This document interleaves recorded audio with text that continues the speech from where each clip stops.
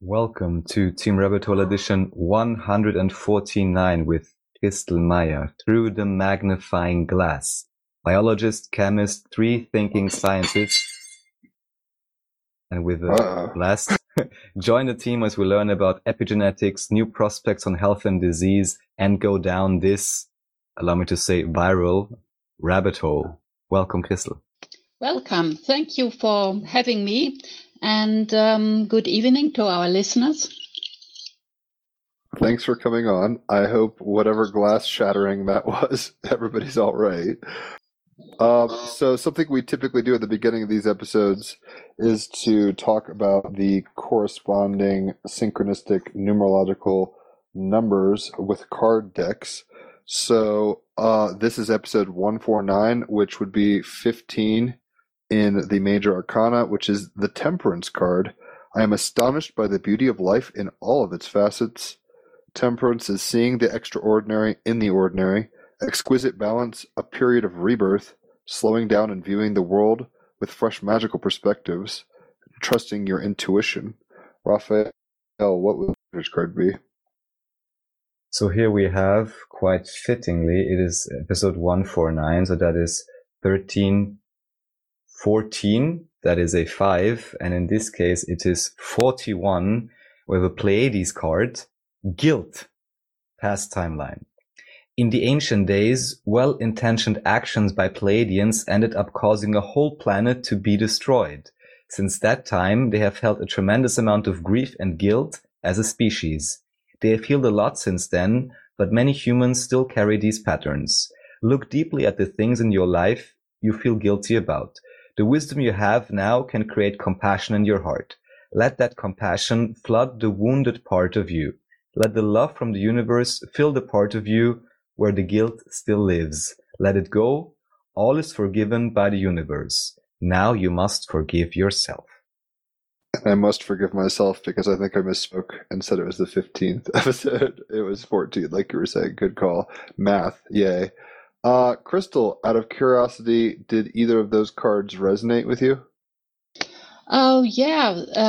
I thought about why I'm so grateful and thankful for the things I love, for nature, science, health, and ethics.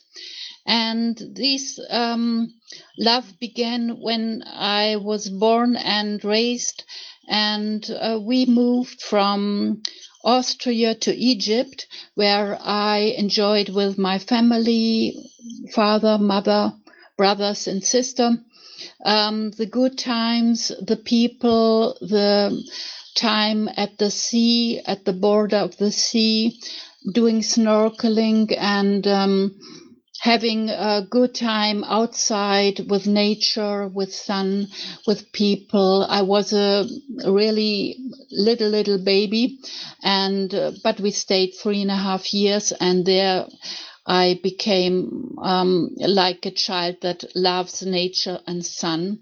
And going back to Austria and then to Germany, I did more to learn about these things. I read books, but we also went outside on Sundays with family, and I love nature. We collected plants and berries, and this was a good time. And so I love plants and animals, and I'm interested in the background of this. So I read a lot and I asked questions, and if the questions couldn't be answered, I tried to find out more. And I saw that all the creatures struggle for their life, and that's why I have a warm feeling for nature and for everything that lives. And yes, the sun is shining into my heart and in the heart of other people. And this is a great thing. We cannot imagine how great this is. We just get a little tiny small piece of the whole universe and all the living and loving that is inside. That's it at the moment. Well, that's fascinating. It reminds me a little kind of what you're talking about in terms of Bach. had a song called "The Well-Tempered Clavier," and kind of in line with Temperance Card, where everything in creation, even the things we can't observe, whether it's ultraviolet light or dark matter or anything like that, is finely tuned in a very kind of chaotic yet organized symphony of temperance. It's tempered and it's singing a song. So, out of curiosity, do you remember much about Egypt? Did you go to the Great Pyramids? Yes, we went to the Great Pyramids, and we saw a lot of things like museum and all the things. We went by boat to the coral reefs, to the lighthouses, and yes, my brother, even at that time it was allowed, he climbed the big pyramid, the Cheops pyramid. Yeah, that's what he did. And we were on the camel riding, and yes, just curious about the things. We did some journeys to learn more about the country, and later I read a lot of books concerning history and all the mysteries that are around it. Yeah. So it sounds like your brother is an initiate of the pyramid at some level. I know that people can't climb the pyramids now, but people like Aleister Crowley and others have done it. And actually, I've seen a really interesting photograph of not Miles Davis. What was his name? Satchmo, but I'm forgetting his name now. Louis Armstrong playing the trumpet in front of his girlfriend or wife in front of the Sphinx. So it's definitely a magical place. And I'm glad that you didn't just hang out in the desert. Getting off to the coral reefs and snorkeling is a beautiful way to experience the vibrancy of life. Sounds like you had a tempered kind of reality. The hot desert, the cool water, very cool. And I'm familiar with Jacques Cousteau and stuff. How old were you when you were doing this? Was that, obviously it instilled a little magic in your thinking with looking at the world in a curious way. Were you like really young, or how old were you? I came as a baby and I left when I was about 5 years old, but I have a very good remembrance of this time because I did like collecting mussels and shells, and I always gazed at the beautiful flowers I found at some beach where we were, and so I remember a lot of it in my heart and in my soul. Very formative times in the becoming of a child.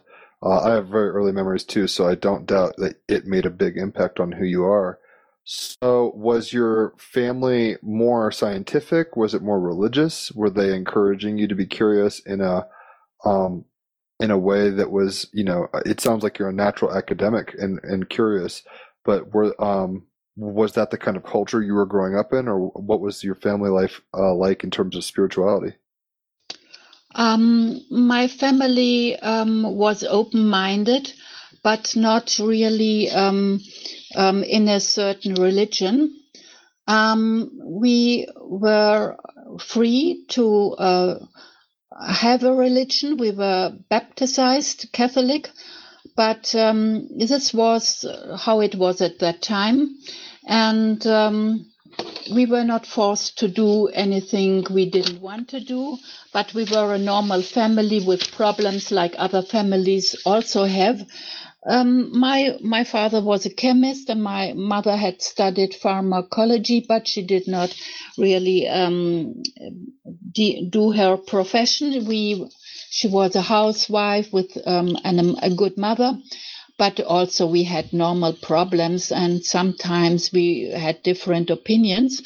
But we were promoted to whatever we wanted to do. So my sister is more in history and languages, and I was more in nature and science. And my brother, yes, he studied chemistry like my father and did some computer works later. And I went to school in Germany. And after that, I did studies in Marburg in Germany, where I studied biochemistry and biology. and I did my work, my diploma work in medical microbiology, where I did my work on antibodies in relation to body temperature, antibody production in relation to body temperature. And I did it in a microbiology laboratory on influenza. And at that time, I learned a lot about all these tiny things. And later, I had the wish to learn more about the holistic things. So I did also in Bremen, where I worked, philosophy and ethics. And that made a more big influence on me, and where I was more interested in also doing research, but thinking about the things in a holistic way. And yes, I did some systems biology, but I also did a lot of physiology and of philosophy and ethics. So I'm interested in a broad spectrum of things. And this is even more as I'm getting a little bit older. Very cool.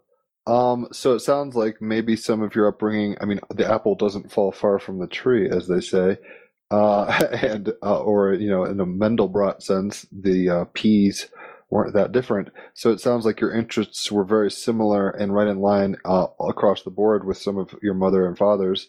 What were the kind of discussions? Oh, I don't really want to focus forever on your childhood, but it's always very interesting to see how people develop and where it pushes them in their view of themselves and the view of their world ontologically. Were they more? Were you guys talking about things in a mechanistic way? Did you think there was something like spirit, or were they pretty much atheistic? I mean, they maybe were open to spirituality in general, but did they have kind of a philosophy that you were living by, or, you know, going through school? Were you curious about things in that way, or did you always look at it kind of as a machine, or how? What's your ontological kind of perspective? You see, at the beginning, I was just learning and thought things are like I just got them to know. And at school, I was interested, but not in all things the same way. I learned a lot, but not everything was so interesting to me. And maybe dependent on also if you're in poverty. But later, when I began to study, I really was interested in the things I studied, and I did a lot of work. At the beginning, I was more reductionistic and mechanistic, because this really brought new knowing to me. And later, I saw the things more as a net that is everything is combined with everything. So I also think now not only in particles and material, but I think in fields and holistic things, in interaction and communication between all things. But this is like my own evolution that I went through. And I'm interested in evolution of the planet, the universe, the living creatures, nature. And my family was open to promoting me in whatever I did. But it was not that we were a special family. It was just that they realized I liked books and I liked to go out into nature. And we collected so many things, and my father could explain so much. And my mother herself was very interested in ancient cultures. She would have liked more to study archaeology. So you see, there's a broad spectrum. My parents, in the evening, They just read books to one another and had discussions. We did not have television when we were young, so it was later that we got it. So we had more talking than today's in families. I would say that's a good thing, actually. Very creatively engaged and obviously intellectual. So that's very cool. So it sounds like you were pretty studious and pretty diligent when you got into the academic ring. Did you know right away that you were more interested in evolution and biology and, you know, how things work in that sense? I mean, like what were some? Do you play an instrument musically, or are there do dance or art? Like, are there any things? And the funny thing is, it's not at the expense of science. It sounds to me like you're using science as an art form of expression and creativity. But I'm just kind of curious if there's other kind of hobbies that you have outside of it. Yeah, you see, I like music, and I do not really play an instrument. I learned when I was a child a piano a little bit and the flute, but I'm not playing instrument. But what I liked from beginning was like doing dancing and gymnastics and sports. I did a lot of sports always, very different everything. And yes, I even did parachute. And I like to climb mountains and go hiking and go visit other countries and other cultures and listen to other cultures. Yeah, I never was like knowing everything before I saw it. I just like to visit countries and learn from other cultures and include this knowing to my own knowing. So it's like little pieces that fit together and make a picture of my life and my knowing. Yes, and concerning art, I did sometimes when I was younger, I did a little bit painting and these things. But now I most like moving the body, I would say. Yeah, that's it. Kinesthetic learner, it sounds like. Well, which is fascinating. So it sounds like you were kind of coming up in a culture, a petri dish, if you will, at a very interesting time. Obviously, we're in a more pro-female time. It's not perfect, but like you're not having to deal with, you know, Galileo type getting burned at the stake for opinions. And obviously, We'll get into that, Jim. We'll get into that. oh, okay. Maybe she has a few burn marks. I'm not sure, but the idea is like I mean, every time is an interesting time to be, but we've been in a very condensed evolutionary period, in terms of the sciences, in terms of philosophy. So we're in a postmodern, kind of, especially after like the 1930s with Freud and Jung, as well as quantum mechanics and things like that, changing the way in which we saw the world. What were kind of the styles of thought that you were getting acculturated in when you were getting your bachelor's and master's? At that time, when I got my master's, I was really, let's say, traditional science. And I was interested in physics and math, physics, chemistry, and everything that was science. But I always loved nature.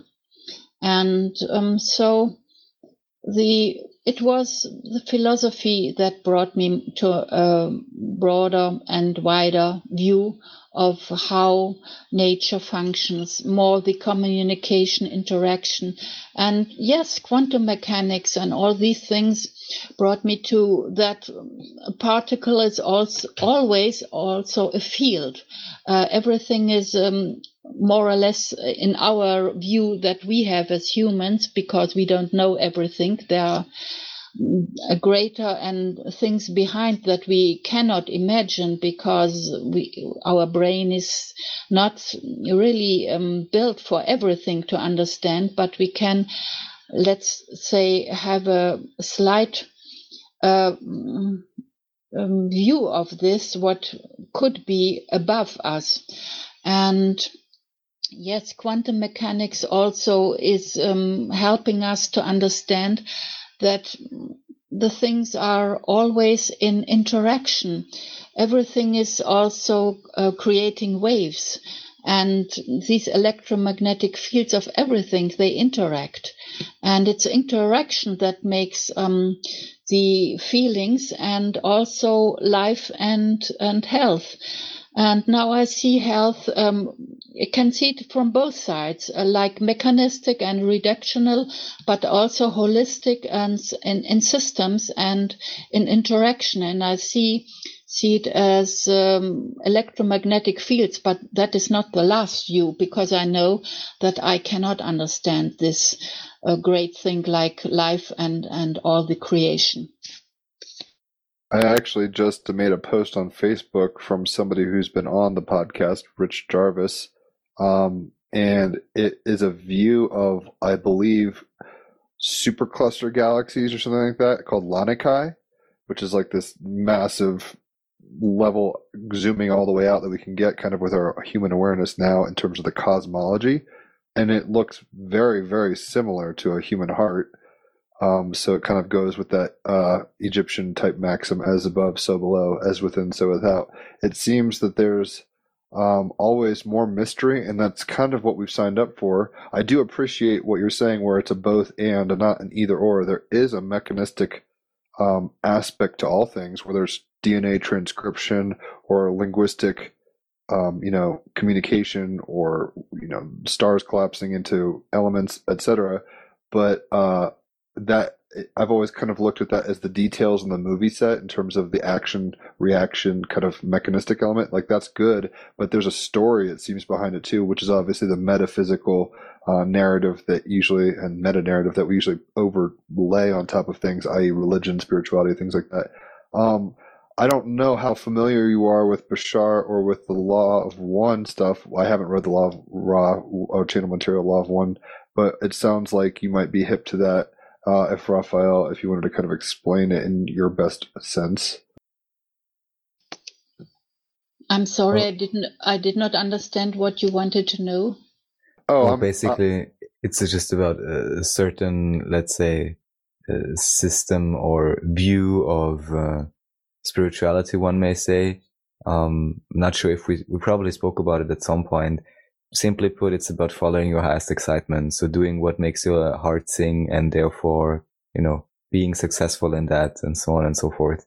And that, how should I say, the inner state, in a sense, is more important than the outward circumstances. Yeah, I think that we have, what we have to do in our life is to find out who we are. If we don't know who we are, we cannot interact with other people in a good manner, because we always feel that something is missing, something is not okay. So we need sometimes like to meditate or to sit in nature and just let these things come into us, and also just let the things from inside go outside and feel what is going on with us. If we are not able to receive our own messages from inside, we are not able to receive messages from outside, from partners, friends, and people we meet. Our eyes are closed, and we have a very narrow mind. So life is opening our mind to our being, and also to the being of other creatures and humans. And in understanding who we are, we get able to understand the others, who they are, because every human is unique. And the uniqueness is something that we have to find out. But on the other hand, we share our love for living and our love for being here. And we have problems, they might be different, but we all are humans that have to go through this life. And so we really should respect one another and have a good feeling for the others. So I think religions can be very different, and some people even are not religious. But what we share is like a golden rule that tells that we all want to be treated in the way that, yes, we have to treat people in a way that we want to be treated. And this shows us that we are all one in humanity. And this is what we have to learn during life. That's kind of what I was getting at with the Law of One channel material, Raphael, in the sense that there's levels, just like a physicist might focus on particles, or a zoologist might focus on animal behavior, or an archaeologist might be trying to find remnants of a lost culture. It seems that our perspectives dictate a certain reality tunnel in a sense, but much like a coral reef, there's a unity in the diversity, and in some weird way, people can get very hung up, in a sense, on their perspectives. So that's kind of what religions and political philosophies are, where people tend to think their way is the only way, and that can become problematic. How do you look at nature in terms, like you were saying, you saw the struggle in nature? How do you look at chaos and maybe perceived disorder, or like in a Nietzschean way, domination? How do you look at that in terms of a holistic approach? Yeah, I see both sides. So I see the struggle of life, but I also see the good relations. And sometimes I'm a little bit sad about nature, because not everything is like in harmony.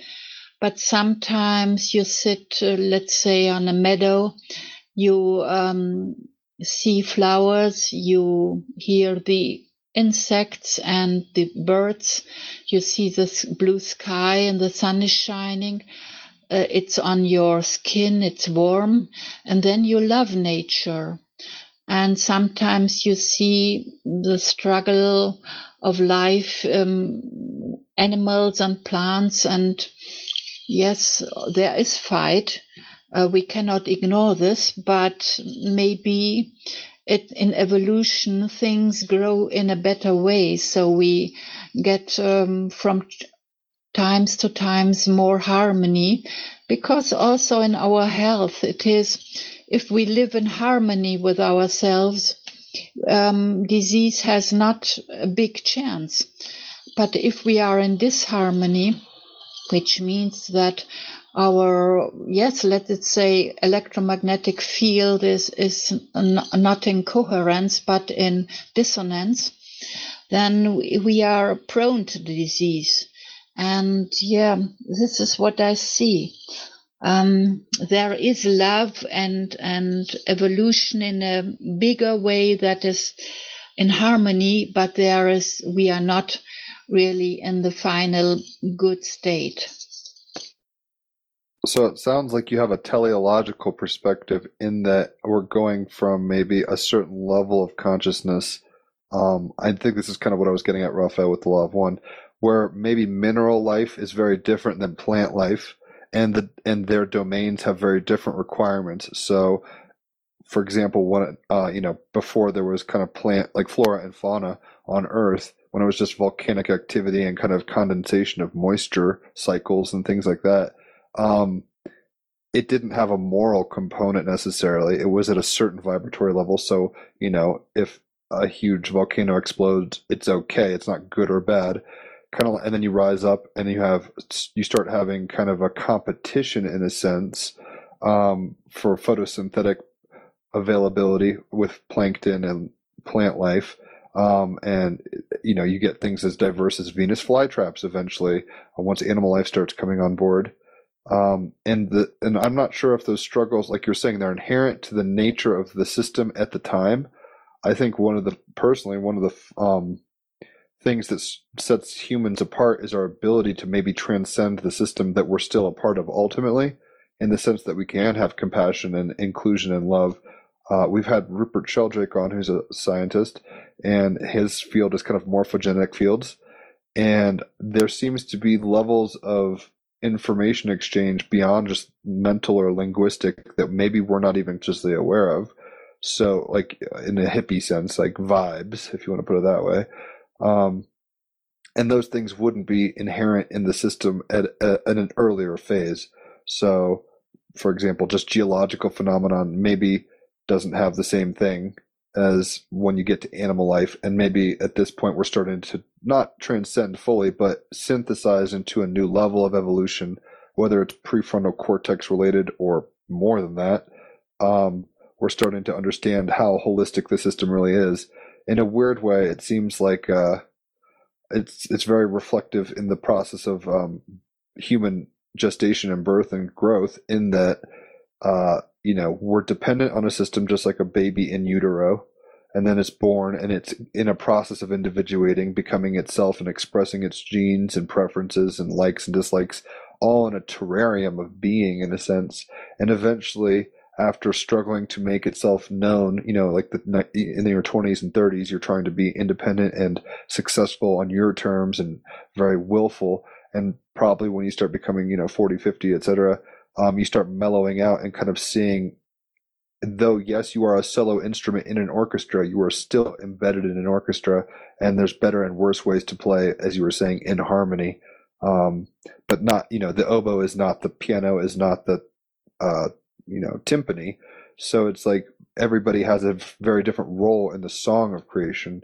And that's one of the most amazing things to me, where it's just like the diversity, because there are obvious correlations to certain kinds of quote evolutionary paradigms, in the sense that bipedal hominids are very specific, and you could see why that kind of occurred given certain presuppositions. But at the same time, things like dragonflies and how they they're water nymphs basically, and then for no real apparent reason that we can discern, they climb up and through hydraulics kind of sprout their wings and become airborne. They evolve into a totally new domain. I think everything in a sense has the potential to do that, and that different kind of time epochs kind of overlap, and it's all good in that sense.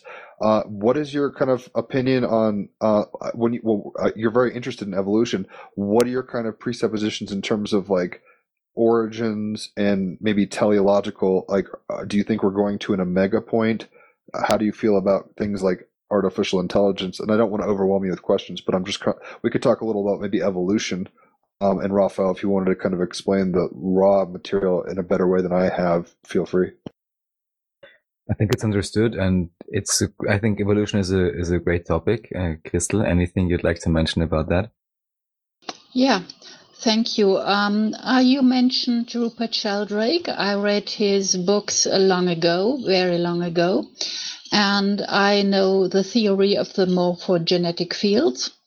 And what I found out is that, or what I think is that everything that we do what we think, what we say, how we live, is not lost.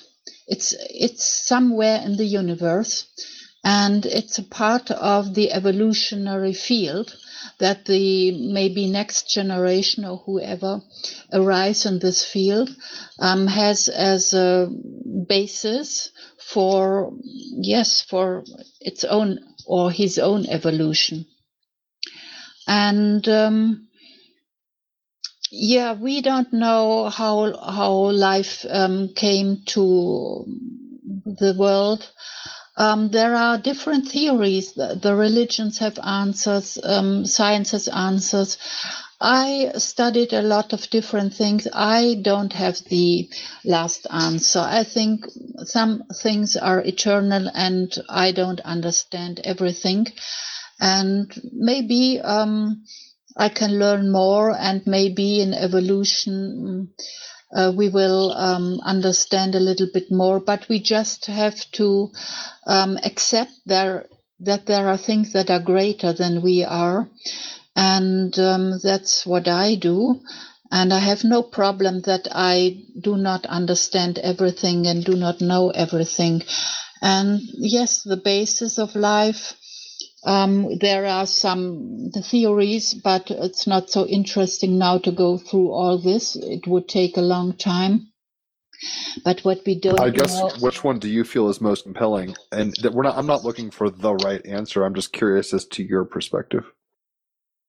where life comes from. Do you mean where life comes from? Well, we can break this down. Obviously, we're in a period kind of where neo-Darwinism is kind of the reigning paradigm. There's this idea that, essentially, I mean, to make it very reduced, like things evolve, mutations occur, survival of the fittest seems to be, and competition seems to be a motivating factor in fields. Maybe one main theme. I mean, of course, the one topic we bring up here all the time is or I bring up all the time is, of course, the potential for quite rapid evolution, which may also hint at some kind of exterior intervention. Here we get into the idea of, alien genetic manipulation, whatever this would mean exactly, or the strange stories in the Bible. That's, of course, one perspective, maybe a general question in terms of how you would see it is. This would be my question. It would be possible to explain spontaneous and very fast evolution that appears to have occurred in history. And I guess the other main question you may speak to is this whole issue of cooperation versus competition. Because as Jim said, with the neo-Darwinism and, the selfish gene and all of these so smart individuals, I mean, in my in my ranking, they're not very high up, let's say. But anyhow, and then you have another view that is more talking about cooperation and these other type of fields and communication. So how maybe you see evolution as such? Yeah, this is a very big field because evolution, I spent years and years to study it. And I also taught evolution, but it was a whole semester with 6 hours a week that took it. So I just can say, can give some ideas. Yes, there is, if you look at the living system, there is both. Let's say there's more than two things.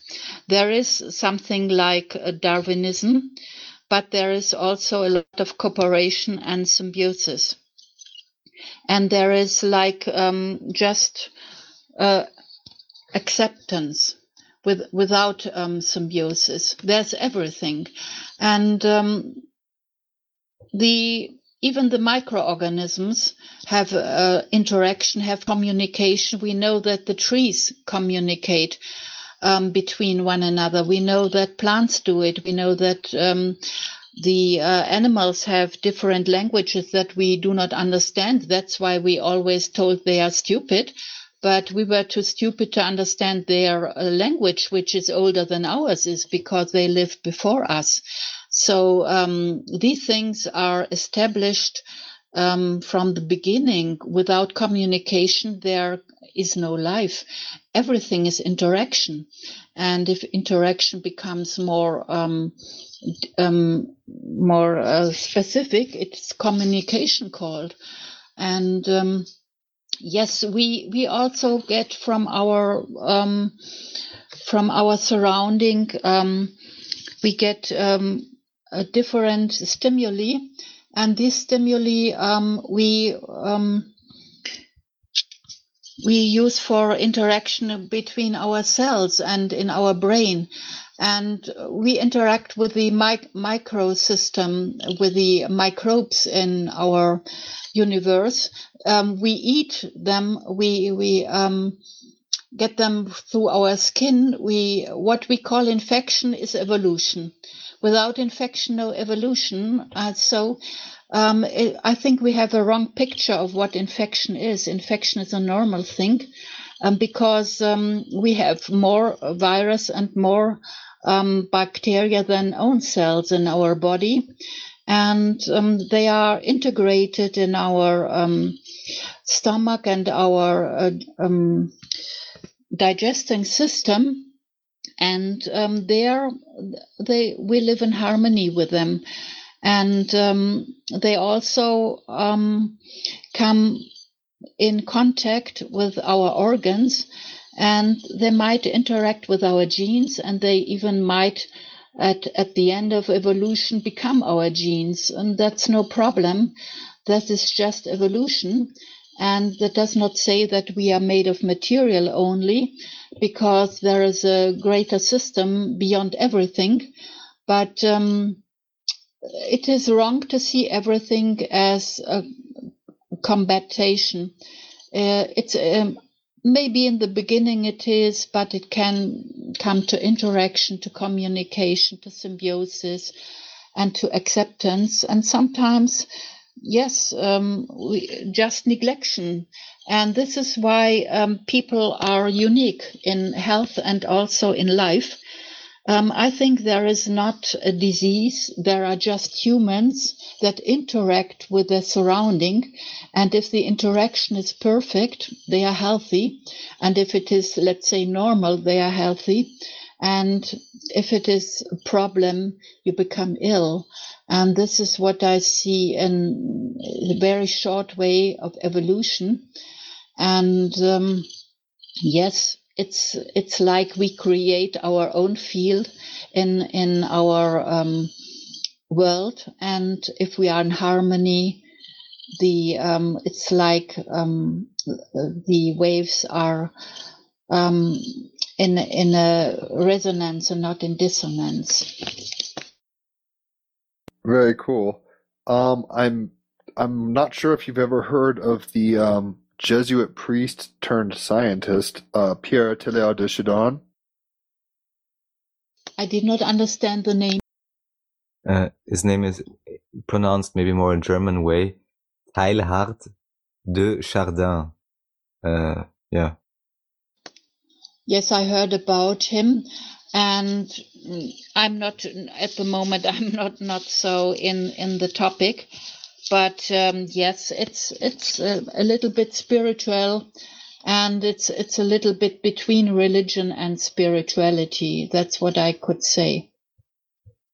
Right. Some of the things he was proposing, because he helped, I think, he was part of the discovery of the Peking man, and just like, evolution within the field of our understanding of who we are in this material reality, whatever that might mean.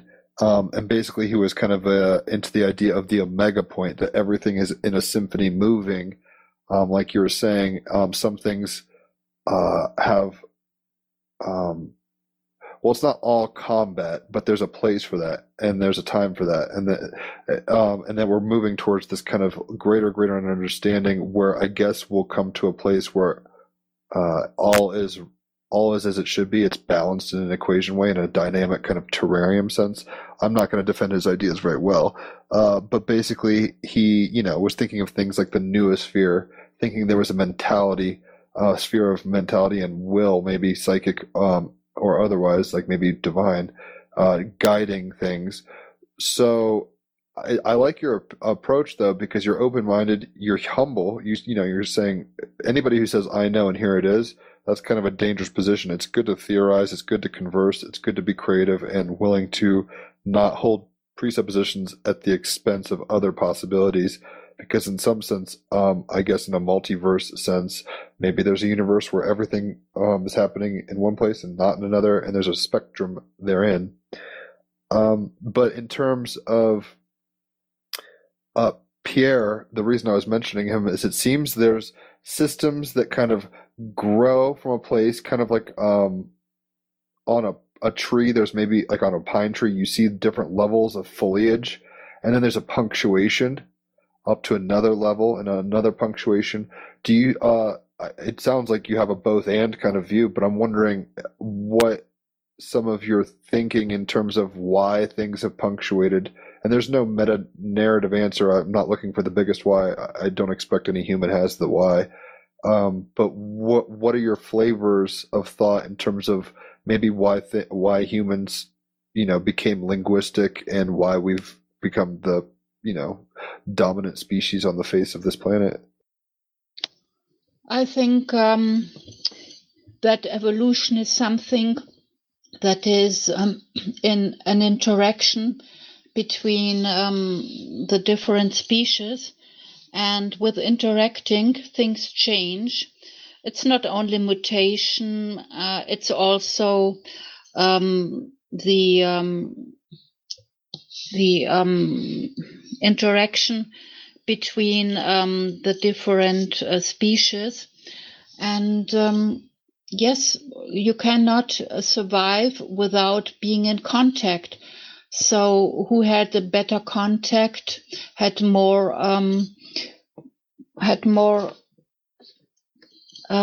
children, and with this problem solving, the interaction became better and better, and the communication. And so when the surrounding changes, also the living creatures have to change in a way, and this leads just to different species, and call it a human or whatever. I don't think that we are the highest. We don't know what the universe has that we don't know. There are so many planets. There are so many galaxies. And yes, on Earth we have to have respect and tolerance, and we have to be true, and we have to promote life. So this is what we can do, because we have so much power, but we use our power sometimes in a very bad way. Think how we treat animals, how we treat cattle, and how we treat these stocks. They are creatures that have feeling, they have communication.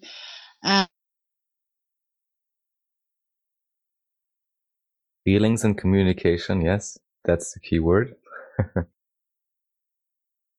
Your thumb may have slipped from the device, unless she lost internet. No, in this case, that may be the issue actually, or some other temporary thing. However, no issue at all. I would say we're just gonna make a music break right here and then come back. Let's evolve with the changes, baby. This is Team Rabbit Hole 149 with Crystal Meyer, who has just restored her internet connection. Welcome back. Thank you. I'm back. You're quite adaptive. I'm sure there could be some beautiful analogy in terms of evolution that I'm just failing to articulate well. But good job. You have adaptive genes. Pass them on. So maybe taking the gears from evolution a little, and Raphael, however you want to kind of steer this, feel free. You started focusing more, like you were saying, on HIV, probably get into some COVID stuff. And I don't know how conspiratorial or not you are, but what has been your major kind of output after graduate work, and what kind of fields are you trying to influence with the work you're doing? Yeah, I focused on microbiology and later on HIV/AIDS.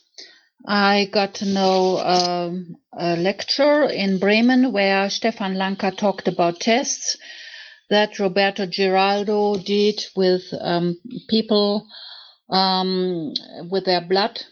And he found out that everybody was positive concerning an HIV test when he didn't dilute the blood. And at that moment I was interested, but I did not really go so deep into it. But let's say about 30 years I'm in this topic concerning HIV/AIDS.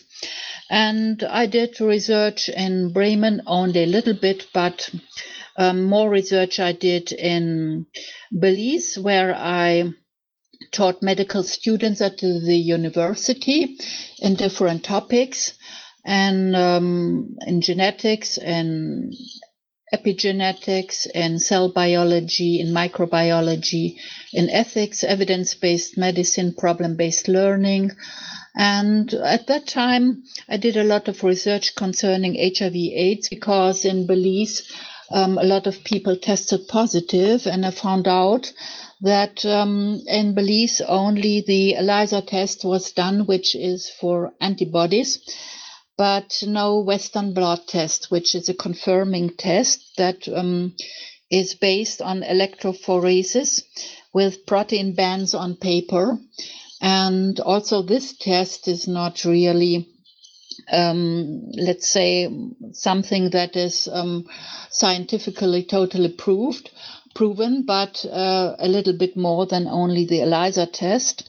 And so I went more into this topic, and I studied the PCR test, which Kary Mullis had invented, the Nobel Prize winner.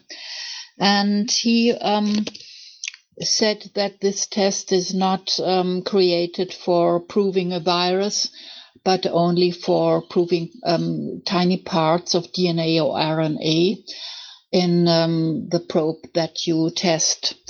And yes, this is where I did more research and just found out that things cannot be as they are told and how they are proven. And at the beginning, so many people died of what is called AIDS, and I looked for a definition, but there is no really good definition for AIDS. It's more than 70 symptoms that could be proven as AIDS. It could be malaria, it could be lung infection, it could be everything or nothing, just illness. Having a positive HIV test does not mean that you are ill. The same with corona test. Now, having a positive corona test, most people that test positive might be healthy or sometimes false positive, and same was with HIV. And that is why I am also interested now in corona, because the HIV test had horrible outcomes at that time. The people got a medication called AZT, and AZT was first used against cancer, but it was too poisonous for the people who got it, and so they died of it. And it was retracted for cancer, but it was used later for what is called AIDS people, and they died. So after all the years, the medications were different, and more people survived, and it was called that people survived because now we have better medication. But to say the truth, the first medication was just killing the people. So if you retract this medication and people survive, it's clear why. And with HIV, that is really a bad thing, because you see, we humans are very different. Our immune systems and our genes, we differ in our genes and our immune system. We have like markers on our white blood cells, which are called human leukocyte antigens, and these are like flags on our cells, and we differ in the flags that we have. So it is just that some people test positive because of the country they live in. They might have a lot of bad living conditions, like no good drinking water, no hygiene, and what is called HIV is just a gene expression of the own genes. The HIV genes, you find them some of them you find in all individuals, not only in animals, also in plants. And this is a problem because more or less people can test positive without having any symptoms, and this led in former times to very bad outcomes.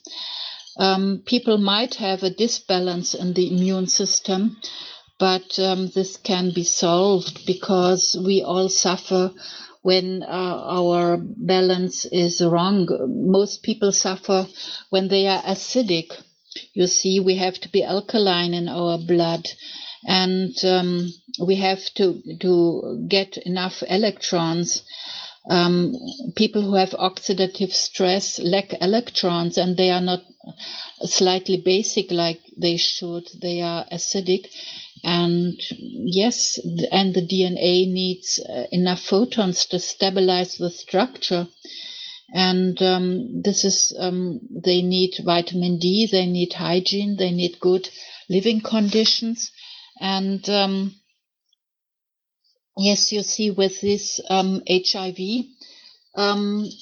people have problems because it's just that their immune system reacts to stress, and this leads to disease, but it's not like a virus. So this is very short. I can add that pregnant mothers, they might test more positive because they switch their immune system from cell to antibody, because they want to protect the fetus, which has 50% genes of the father. And people of African descent just have different genes because they lived in evolution in a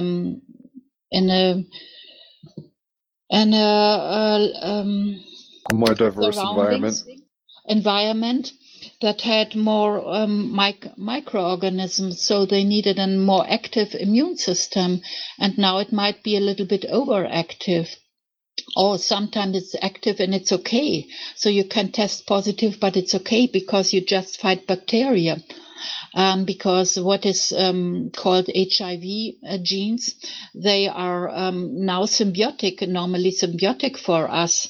They might overreact sometimes. And homosexuals might just react to partners' proteins from sperms and these things. So it's allergy, it's autoimmunity, it might be fighting bacterial organisms, it might be stress, protein overload. It's a lot of things. It's stress, and it's the whole system that is just in a disbalance. It's more what we call T2 than T1. And yes, this can be solved, the problem, by reducing the stress, by just implementing better conditions. And this is something that is, I would say, leads a little bit to what we call epigenetics, because the genes get active by stress, and some genes that are locked down normally by becoming methylated. They cannot help to protect the immune system. So it is something between genetics and epigenetics, stress and the environment. A lot of ins and outs, as the Big Lebowski would say. It's funny because I've been to Belize back in 2001-ish, I guess, maybe 2003. My family took a cruise ship from Miami to Belize, and we went in and checked out the Mayan pyramids and stuff. And it's not surprising. It's a beautiful country, but it's very, like you're saying, kind of developing in a lot of ways. And when we're talking about external environments causing certain things to happen in your body and your DNA, I can see that being the case there. This kind of brings up a subject that I don't know what your opinion on is. What in the 17 and 1800s, there was kind of a standardization of reality, kind of a weights and measures. This is the norm kind of thing going on. And it sounds like what you're saying is like different, the macaque is not the same thing as a polar bear, and their environments demand different things of them. So if you put a macaque in the Arctic, it's going to die, not only because of temperatures, but it's just not ready for that environment. And maybe the same thing could be said of polar bears. Do you think that, obviously it seems like somewhat political and maybe even ethnocentric or xenophobic to a degree, to be like, this is, the Queen's English is the standard and everybody should have these conditions. Everybody who isn't is a savage. How much do you think that kind of thinking has played into the way we apprehend what's, quote, normal in terms of genetics? I think that it is wrong to talk about diseases and germs just let's say like the coronavirus now, you see so many people just test positive and have absolutely no symptoms. That's the same with HIV. You might test positive without symptoms, but the consequences are so fatal because you are forced to do, in many countries, you are forced to do things you are in fear. It's like a nocebo. You see, a diagnosis is a nocebo. And I think it's wrong to give a diagnosis by particles. You have to recognize the whole being, the human being. With yes, you can look at the genes, you can look at the conditions, but you have really to make difference between one and the other. That's why we have doctors, and we need time for them to speak and to listen to the patients. And yes, it's good to have some techniques that help in diagnosis. But I think disease is something that a person is in a situation. It's not a germ or a condition. It's always an interaction of a holistic system that is an imbalance. And yes, medicine is not only science, it is also art. We talk of art, and we cannot just see human beings as only from a reductionistic way. We have to see the whole person, and that is why medicine is art. But it's based on science, and that is okay. Wait, what you're saying? Oh, go ahead, Raphael. No, what I'd like to do, just to provide some context and maybe also make it a bit more, not really political actually, but just maybe on target and on point. So, Christel, thank you. You already mentioned that Kary Mullis, the inventor of the PCR test, actually himself stated that the test is not suitable to determine, I believe, what would be called viral load. There's the whole issue with dilution that you explained. And as I understand, most of the tests used today, even in the current crisis, actually are PCR tests. And what I'd like to do, just briefly, I was just, making a quick search. This is from targetliberty.com. What you don't know about Dr. Tony Fauci, who is, of course, right now the, let's say, worldwide main advisor, because he is the official scientist of the coronavirus task force, military term, of course, in the US under Trump. And here it goes back to Dr. Peter Duesberg's book, Inventing the AIDS Virus. And I would just like to read 2 or 3 paragraphs because it's pretty interesting and kind of eerie that the same names show up, especially considering what Christel had mentioned about the quote unquote epidemic that happened back then, the issues with the medication they were using, so on and so forth. So here are a few snippets. So it says, he learned his domineering, damn the science play to the media from Robert Gallo. And here quote, the announcement was made prior to the publication of any scientific evidence confirming the virus theory. With this unprecedented maneuver, Gallo's discovery bypassed review by the scientific community. Science by press conference was submitted for the conventional process of scientific validation, which is based on publications in the professional literature. The only questions to be studied from 1984 on were how HIV causes AIDS, what can be done about it. The scientists directing his search included Robert Gallo, David Baltimore, and Anthony Fauci, had previously risen to the top of the biomedical research establishment as experts on viruses or contagious diseases. Naturally, the virologists chose to employ their familiar logic and tools rather than dropping their old habits to meet new challenges when AIDS appeared in 1981. Well, that's something I was going to bring up, the politicization of things. It seems like one thing I was going to say, and I'm forgetting how it correlated, but like basically some people like we live life in 4/4 time, like music. And then sometimes some people are living in 6/8 or 7/8 or whatever, different, like a swing time, and it's appropriate for their environment. though based off of the 4-4, it's atypical. And then it becomes a better versus worse situation, and that becomes politicized. I'm not trying to interrupt the flow of thought that was just coming to mind. Yeah, so how allow me just to mention and stuff. Go ahead. One more paragraph out of this, and again, this is a book that's like, let's see, Inventing the AIDS Virus, Peter H. Duesberg, from May 1st, 1998. So that's an old book, and he's writing about Fauci.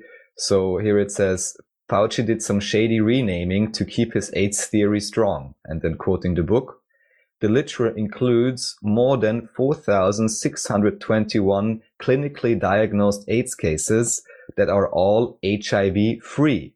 To cover up the discrepancy with the overwhelming correlation, HIV free AIDS cases were renamed in 1992 as idiopathic CD4 lymphocytopenia cases by the CDC and Anthony Fauci. So, Christian, anything you'd like to mention about this, the current situation, the current actors, and anything you know about it? Yeah, you see, I read the book of Peter Duesberg, and I met him more than one time. I met him in the US at a conference, and I met him in Vienna at the AIDS conference, and we talked together. So, and we also emailed a little bit longer ago. And yes, I know his theories, and I know what Fauci said and did. Yes, politics. This is something very special. Concerning Dr. Duesberg, I would like to mention something more. There was always a fight. Is there a virus existing or not? And there are two groups that fight one another. I think it's not necessary, because it's just a definition. What is a virus? We can find these particles in electron microscopes. So you can really make a photograph, see it, and then post it in the internet and say, here, I have a picture of the virus. What you can't do is to see what are the consequences of this particle. How does it interact? What is it for? Is it a communication particle? You do not see if it comes from inside or outside. Even with a PCR test, it's just a small DNA or RNA pieces. So about the function, we don't have the answers. As you said, there are so many AIDS cases without testing HIV positive, and on the other hand, there are so many HIV positives that do not have symptoms of AIDS. So it's not possible to do this with a test to state if somebody is ill or not. This is a difference between how your system functions, how your genes, your epigenetics, your stress, and your life has been and is. This is one thing. And Fauci, you see, politics. I have my own opinion. He's very long in this position, and I think he just, yes, he has a position where nobody dares to speak against him.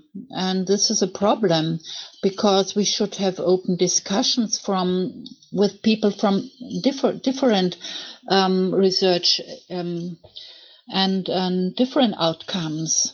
And this is not the case. So I see it as a problem also with Corona, that it's like ex cathedra, you see. That's not good in science. We have to have open discussions. No matter if it is on HIV, AIDS, or on Corona or whatever. If we lose the open discussions with different research and opinions and people who do good science, we lose our freedom and we lose our democracy. That's what I can say. So allowing me to press this just a little bit further, just kind of then I'm concluded with this article, just also to show historical correlations. Of course, I'm never ever telling anyone what to believe, but, just providing alternative perspective. So here again, historically, it says, refused television confrontations with Duesberg as Tony Fauci and one of us managed to do at the opening of the 8th International Conference on AIDS in Florence.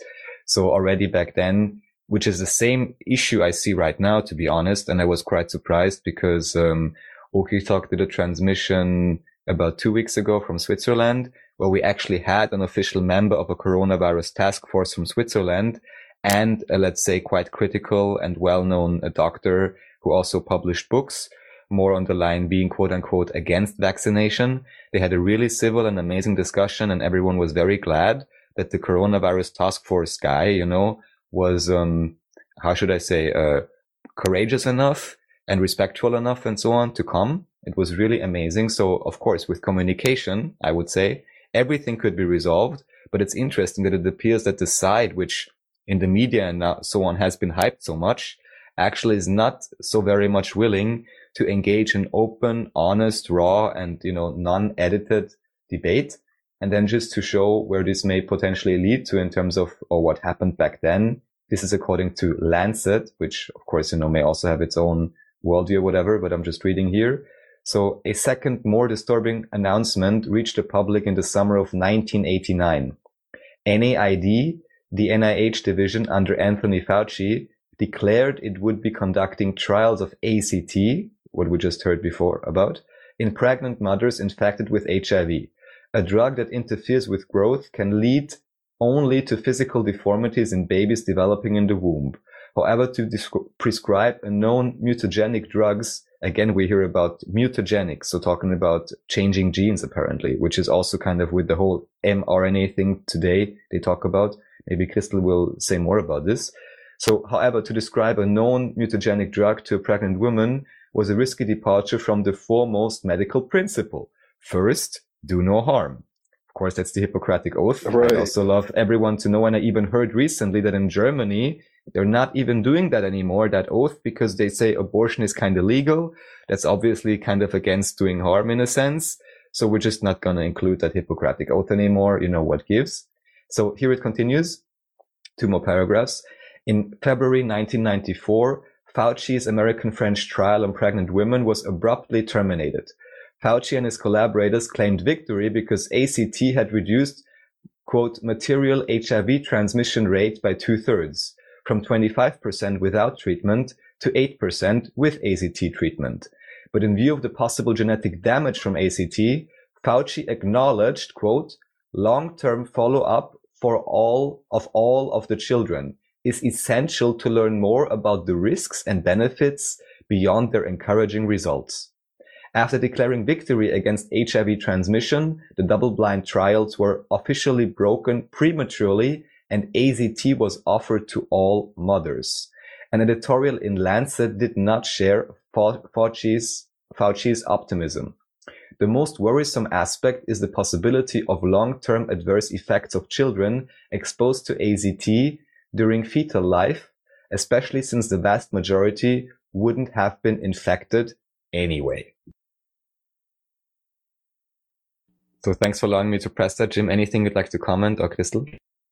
Yeah, you see, there's a long history of what has done to people concerning medical tests.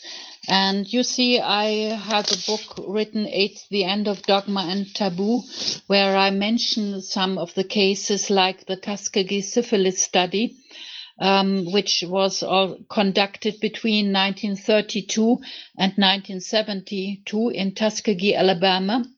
And there was tested the natural progression of untreated syphilis in poor rural black men who thought they were receiving free health care from the US government.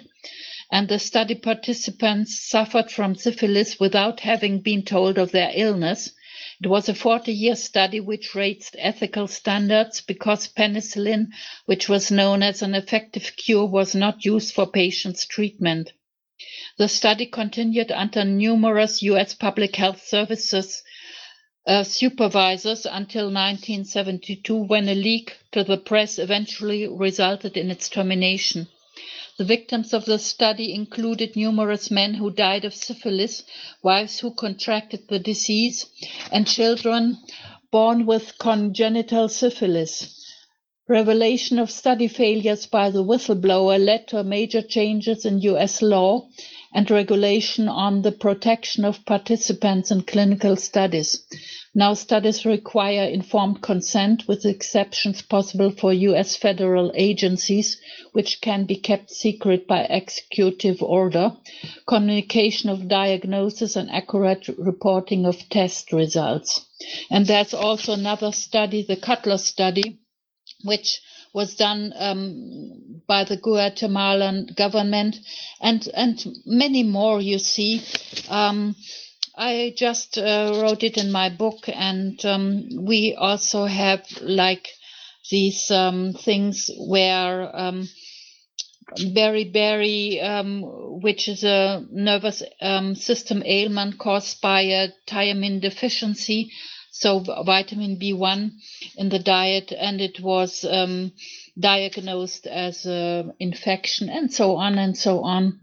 And the thalidomide story, you know, and rifacoxib, which is a non-steroidal anti-inflammatory drug, and which has been withdrawn over safety concerns, and moreover Avastin, and yeah, there's a lot of, and also New York hospital where the foster children were put onto AIDS drugs without consent of the families. They just were taken out of the families, and the drugs were tested, and many died. It's a bad story, yes. It's good to remember this, because we should not do. And I hope that the medical students at university will have big lectures in ethics, and not only taught by companies, but by people who really are responsible for life. It seems that the empire has, and whether it's a particular country like North America with the Tuskegee experiments, or Germany back in the World War II era, or whatever, certain kind of top-down hierarchical systems, what I will refer to as the empire, have self-motivated interests at the expense of the population. We'd like to think governments have our best interests at heart. That's probably not the case. They say and do what we need to hear in order to participate well with them, but largely speaking, these are corporations, or maybe even very experimental fields, kind of messing with the populations and trying to find results without, like you're saying, the consent. And it's weird, because I think a lot of people, whether it's September 11th being told it's like external terrorists, or whether it's COVID being told that we're each other's worst enemies and watch out, I think fear is a big tool of these systems, and they try to divide us. And like we were saying earlier at the podcast, it's like we're all one kind of family with very many different expressions. And when systems don't tend to take that into consideration, they try to kind of deify one position in the system versus another, and kind of scapegoat or demonize that position. And it's kind of scary to see, just to the extent that potentially research, I don't know if it's even research really, but like actions are taken on citizens on behalf of, quote, governments and stuff. And we have been kind of in a position for a long time where before the internet, we just didn't have the ability to know these things. Maybe whistleblowers would be snuffed out, or killed or whatever. And now, because of the internet and globalization, there's kind of an awareness of all the wrongdoings and skeletons in the closet, so to speak, of governments, medical, research, etc. Are you thinking that the COVID situation is very nefarious in that sense, or do you think it's just not well researched and people are jumping the gun?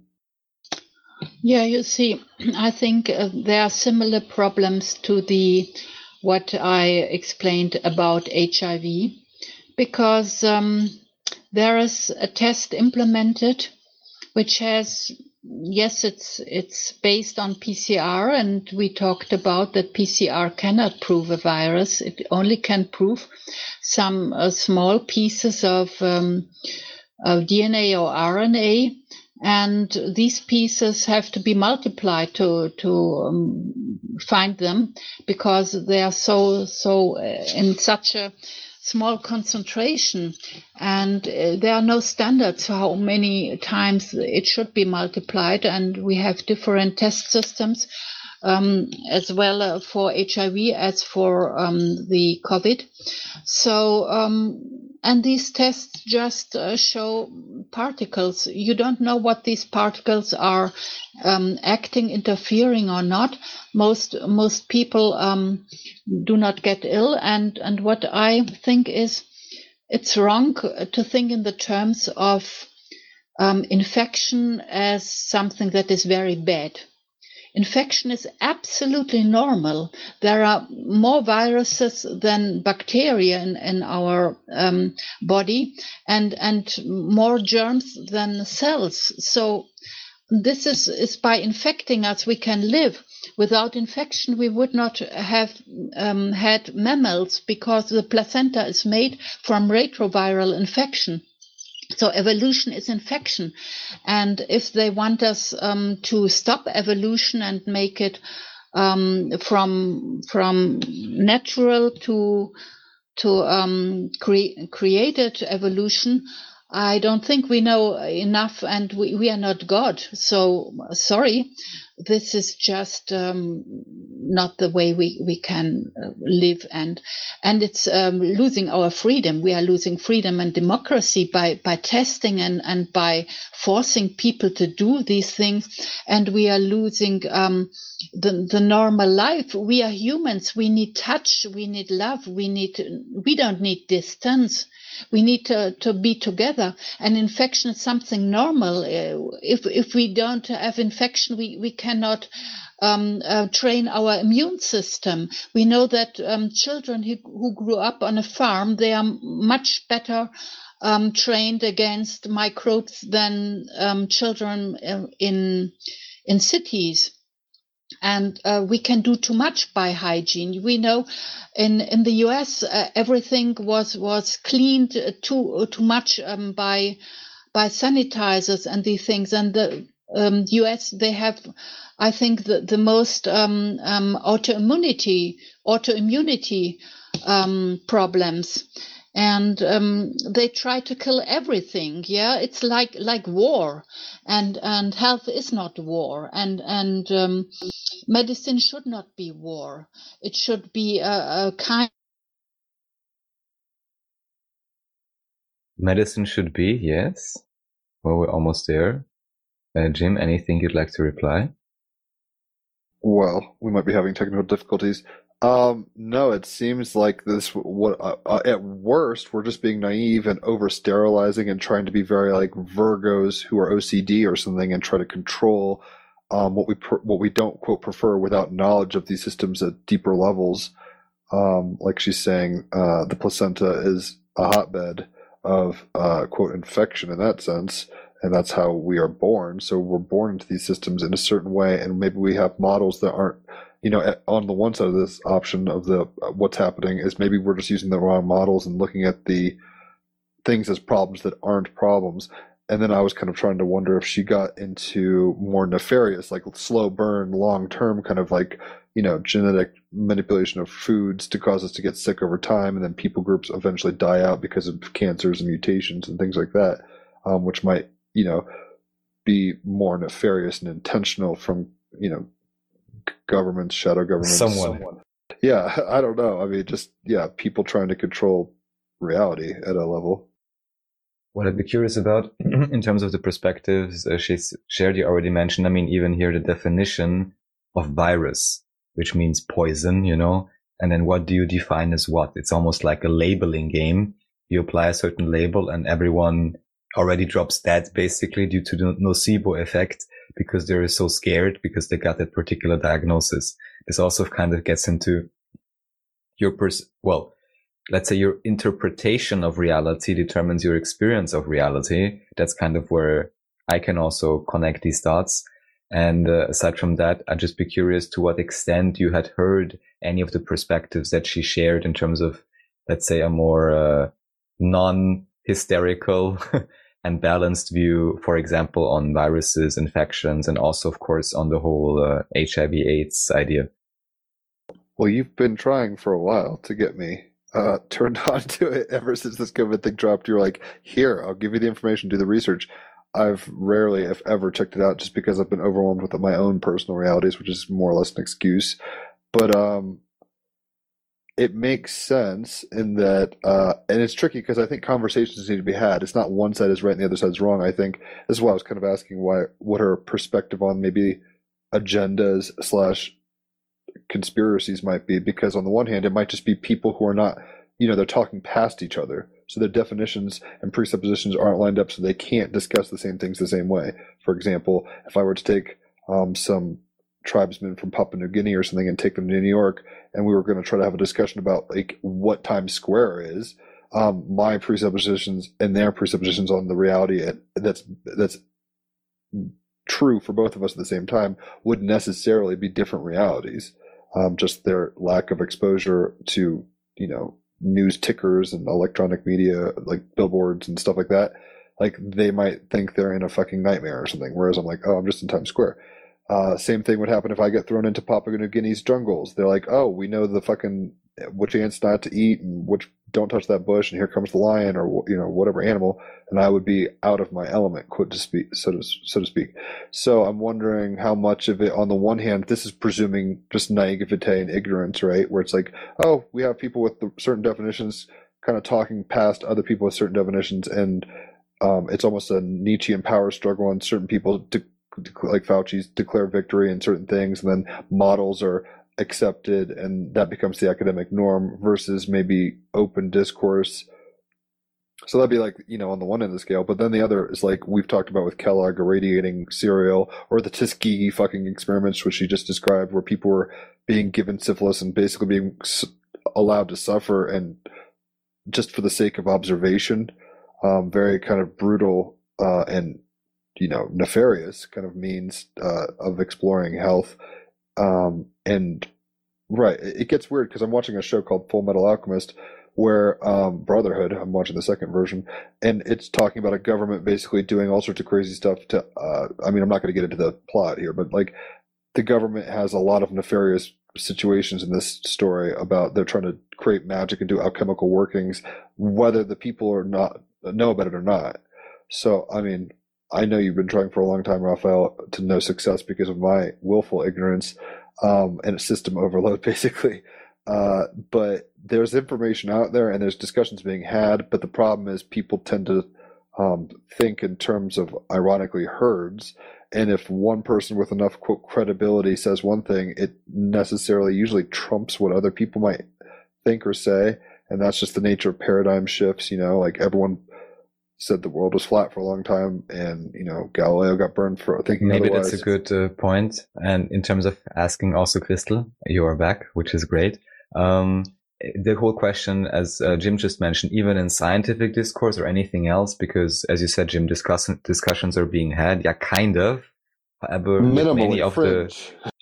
many of the big issues, also like perspectives on climate change and so on, differing opinions do not get the same media coverage, and one can often, and this is just, don't believe me, just check it out, anyone listening, one can often find that in these very heavy and maybe strongly polarized conversations, there is oftentimes one side that is very much unwilling to communicate and discuss at all, especially if holding very high positions of authority. They are somehow not engaging with, let's say, the most popular or well-spoken, whatever proponent of the other side, whom themselves are always offering to communicate. So that's, to me at least, a clear sign that if you're not willing to communicate at all, especially if it's about theoretically finding out the truth, then to me, it kind of also may hint at, the foundational quality and strength of your arguments and or of course agenda, depending, so that's kind of where it gets really interesting to me. That's one thing. And then the other thing is the entire idea of why even follow a herd. I understand the logic and so on, but you spoke about coming out of the womb, you spoke about individuation and all of these things, and also in spiritual understandings, and even human design. This is a very important point. So then eventually, before needing to look for an authority to tell me what to think or do, I can first listen to my own body, to my own excitement, to my higher self, however you want to call it. Number one. And then I can just look at information, sift through, and then do not necessarily need to be like, oh, I'm all for this because he said it, or I'm all for that because it's popular, or I'm all for that because it's unpopular or something. But really to be able to make up one's own mind. So Crystal, if you would like to speak a little bit maybe about self-responsibility and the ability to, in a sense, be aware of one's own health and maybe even be able to do one's own research so everyone can come to an individual conclusion and not make it conditional on whatever is popular or whoever is my best friend. Yeah, you see, I said we have to find out who we are and then act in responsibility. And concerning science, you see, it was when in 2003 the Human Genome Project was ended. It was even difficult for the scientists to accept what they found out, that only 2% of our genes were protein coding and 98% they call junk, but it was not junk.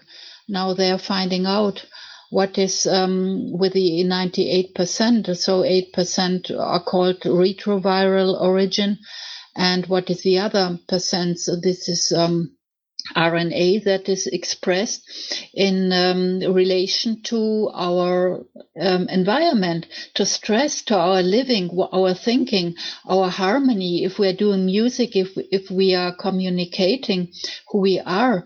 And you see, there is a really good interaction between what is found out in science and what is our normal everyday life, because our mood is influencing who we are and how we live, and we have to find out. And so we have to respect that everybody is different, but we all should live and accept the human rights.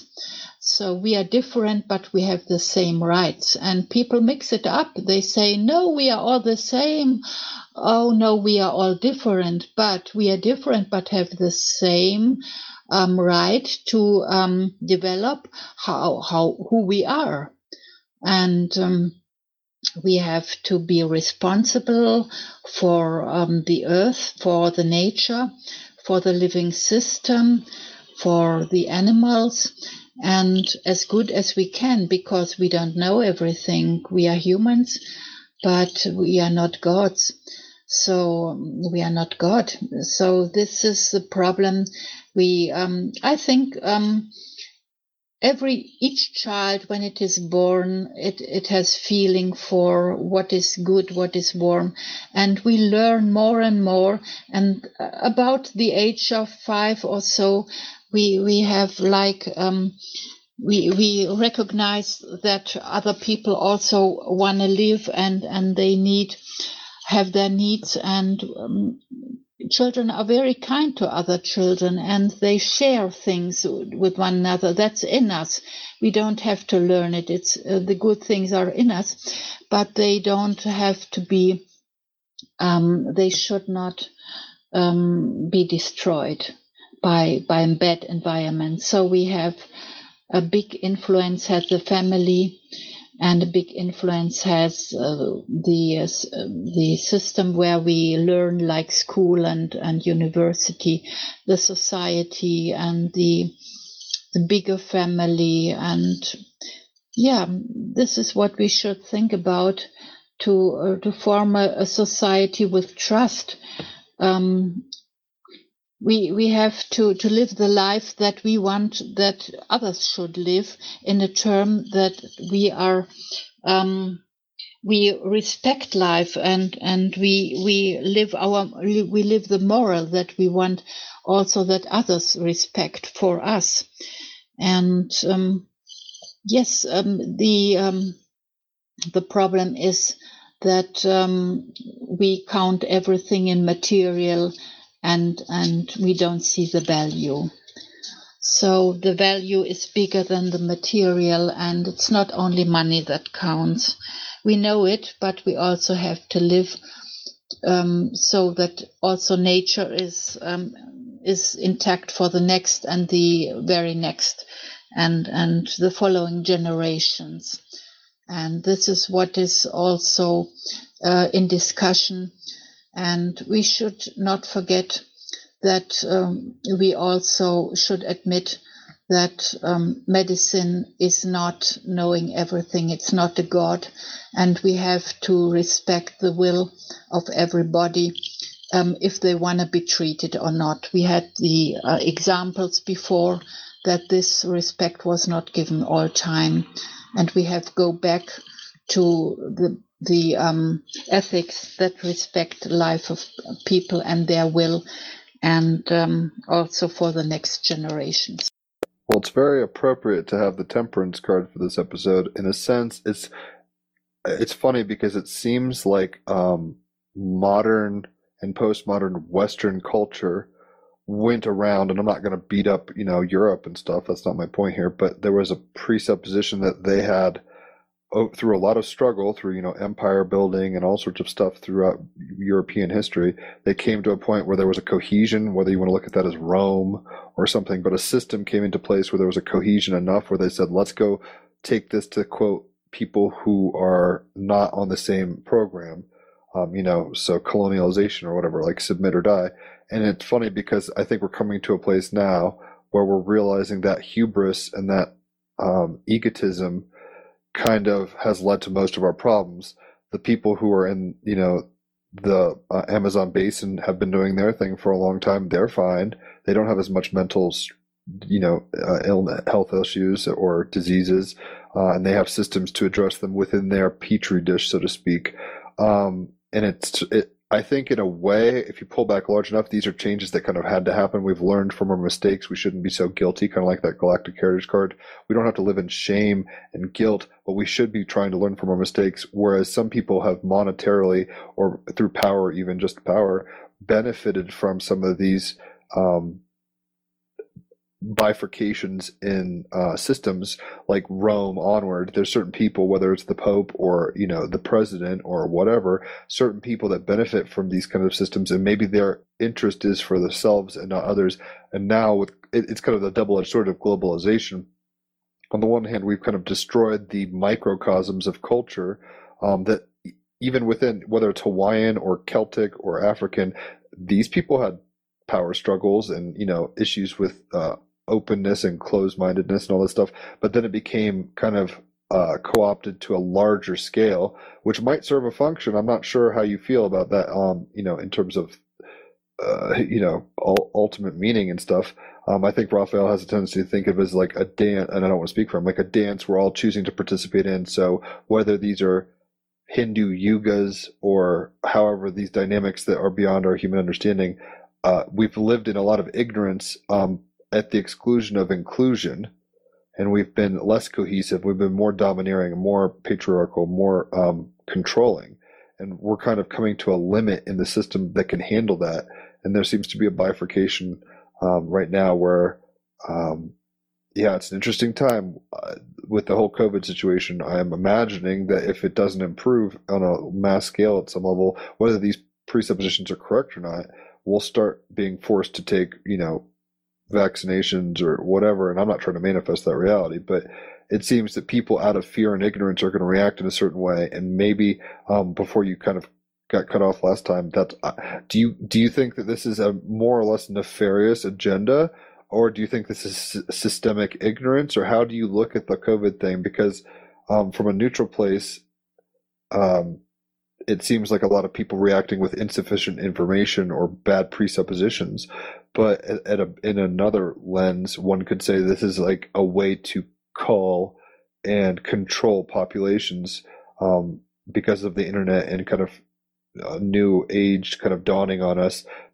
People who are in power positions don't necessarily want that, so they're trying to kind of pull, whether it's terrorism or viruses or whatever, they're trying to create an environment in which we're afraid and submit our authority to quote higher ups. Do you have any kind of, I mean, I'm not trying to pin you down, but it's like, do you think there's an agenda here, or do you think it's just kind of people being ignorant and following trends because that's just how academia tends to work? Yeah, I think that whole history is not just by chance. There is a lot of planning in history. Also, the First and the Second World War.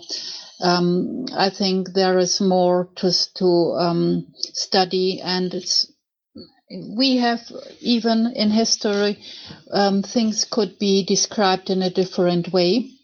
And with this HIV also and Corona, you see, and there was the flu, the pandemic flu called in 2009, where a friend of mine, Jane Burgermeister, was a whistleblower and had so many problems. And I can tell you, I myself had a lot of problems concerning my work on AIDS, HIV/AIDS, and people who talk about this planning for Corona, they also get problems. And I think there is some people are always planning how the world should be. They want like individuals be all the same, and it's easier to rule them. And we have to really find out that's the way. But a lot of people who follow the rules, they believe that this is a natural event, and I'm very sorry about the people who fear all these germs, because if you promote your health, you don't have to fear so much about germs. Yes, we should apply hygiene, that's right. But you can do sometimes too much, because we know it's a balance. We live with all the microbes. We could not have evolved without the microbes. It's not possible.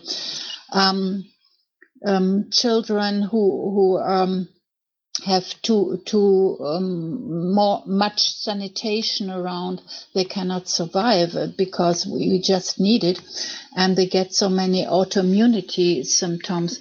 So I think this is a plan from certain aspect, but a lot of people do not realize. And this is really a problem. Well, Jesus' last words were, "Forgive them, they don't know what they're doing," basically.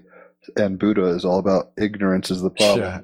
And even those that know, they don't really know what they're doing, in my estimation, seen from a positively polarized sixth density perspective, let's say. Another saying you may join, Jim, that some of the more critical individuals employ is run by psychopaths, ruled by idiots, or something like that. Well, I guess in a sense, we're all kind of waking up, and how we respond to the situation, we can change it. There's a good book, I haven't read it fully, but called Exclusion and Embrace by, I think, Verisma Wolf or something like that. And he was talking about like perpetuating victimizer kind of parallels only goes so far. We have to realize that we do that to ourselves. We do it to others. We have to kind of be willing to put down the sword. My hope is that, in the coming days, years, months, whatever, people start becoming more like, this might be a wake-up call in a sense. This gets into Dolores Cannon, right, and 2 timelines and that kind of stuff. I would like to think that we can, it doesn't mean to distrust science altogether, obviously. She's not doing that. And it doesn't mean distrust every form of hierarchy, even properly applying the principles of science itself, it's that in a tempered way. This is very synchronistic to me with the temperance card, this episode. So it's not extreme, Luddite, like technology, science, government is totally bad, and it's not total trust in the system and submit and obey and lose yourself 1984 style. Somewhere in the middle, right? It's that tempered situation. I mean, I think Buddha's whole thing was, if you tighten too tightly, you snap, and if you don't have the strings on the sitar tightened enough, you can't play the music. So in order to play the music, there is a kind of a Tao, a balance. Even at a microbial level, we have, like you were saying, swarms of and viruses inside of ourselves, but they're within a balance in our own personal ecosystems. When life out of balance becomes an issue, that's when they kind of rear their heads. So I really appreciate you coming on. Are there any kind of parting thoughts or anything we haven't talked about that you would like to discuss, Crystal? Well, there may be, but internet connectivity issues, Oh, snap. caused, I didn't even notice she caused another disappeared. glitch. But it's okay. I think she was divulging, let's say, quite a lot. And to me, I mean, of course, her perspective by now is known to me, and I very much appreciate how well she is able to lay it out and document They're it. shutting her down our internet, man. Yeah. It's black hats. Yeah, I trust you enjoyed yourself as well. From my side, yeah, as always, we all are, part and the whole at the same time, coming together holographically and in unconditional love, especially, we will certainly be able to piece this puzzle together. And yeah, even the gray aliens landing through the Ariel phenomenon in 1994 said, take care of your environment. I interpret this as meaning both the apparently external environment, taking care of nature and, not slaughtering animals and torturing humans and so on. However, also internal, your own gut biome and so on and so forth. And of course, the more one gets into this, the more one may realize that also these things are very, very much connected to each other. So in that sense, all I can say is be well and enjoy yourselves. Jim, anything else? Well, she's not here to accept my thanks, but I do appreciate Crystal for coming on and lending her both expertise and open-mindedness to us and the audience. I think that to move forward, it's weird because it's a paradox. It's like we're already where we need to be, but we could always improve. We could always evolve. So you get the kind of paradox there, where it's just like there's toroidal tension, but the Tao howls. It is the perfect now moment as it needs to be, and how we're choosing to believe into that. We participate in a holographic fractal reality that is what we prefer, in a sense. So, yeah, take care of your preferences. Kind of do the homework internally, and as Jesus would say a bunch over and over, fear not. I think we're here during these times for these reasons. And some people had to deal with nuclear threat. We're having to deal with other kind of existential issues, but ultimately these are issues, as Bashar would say, nothing outside of us is outside of us. It's all internal. It's all us in that sense. There's not even an internal, external, ironically, kind of, that's a false dichotomy. So convenient one for our ego monkey minds, but not ultimately probably true. Indeed. So I guess just fucking enjoy the movie and try to, like she was saying, treat yourself as you would want others to be treated, but vice versa. Like try to be in a world that you want to be a part of too. So Crystal, after already giving our thanks to you, now without you being here, now that you're back, any closing remarks you would have, Crystal? Yes, I would like to thank you and answer with the last sentence from Viktor Frankl, who said, there are only two races in the world, the decent and the undecent, and we have to promote the decent. And he also said that humans need for their life, they need a meaning for life. And that's what I think we should always think about. So thank you very much for this interesting talk. Thank you for being very decent yourself, Crystal. Keep on the good fight. Wish you all the best. Thank you. Thank you very much. Thank you, Crystal. Thank you, Jim, as always. Thank you specifically and all of you collectively for listening. Yeah, be well in that sense. Follow your highest excitement and remember to enjoy yourselves. Team Rabbit Hole live in action.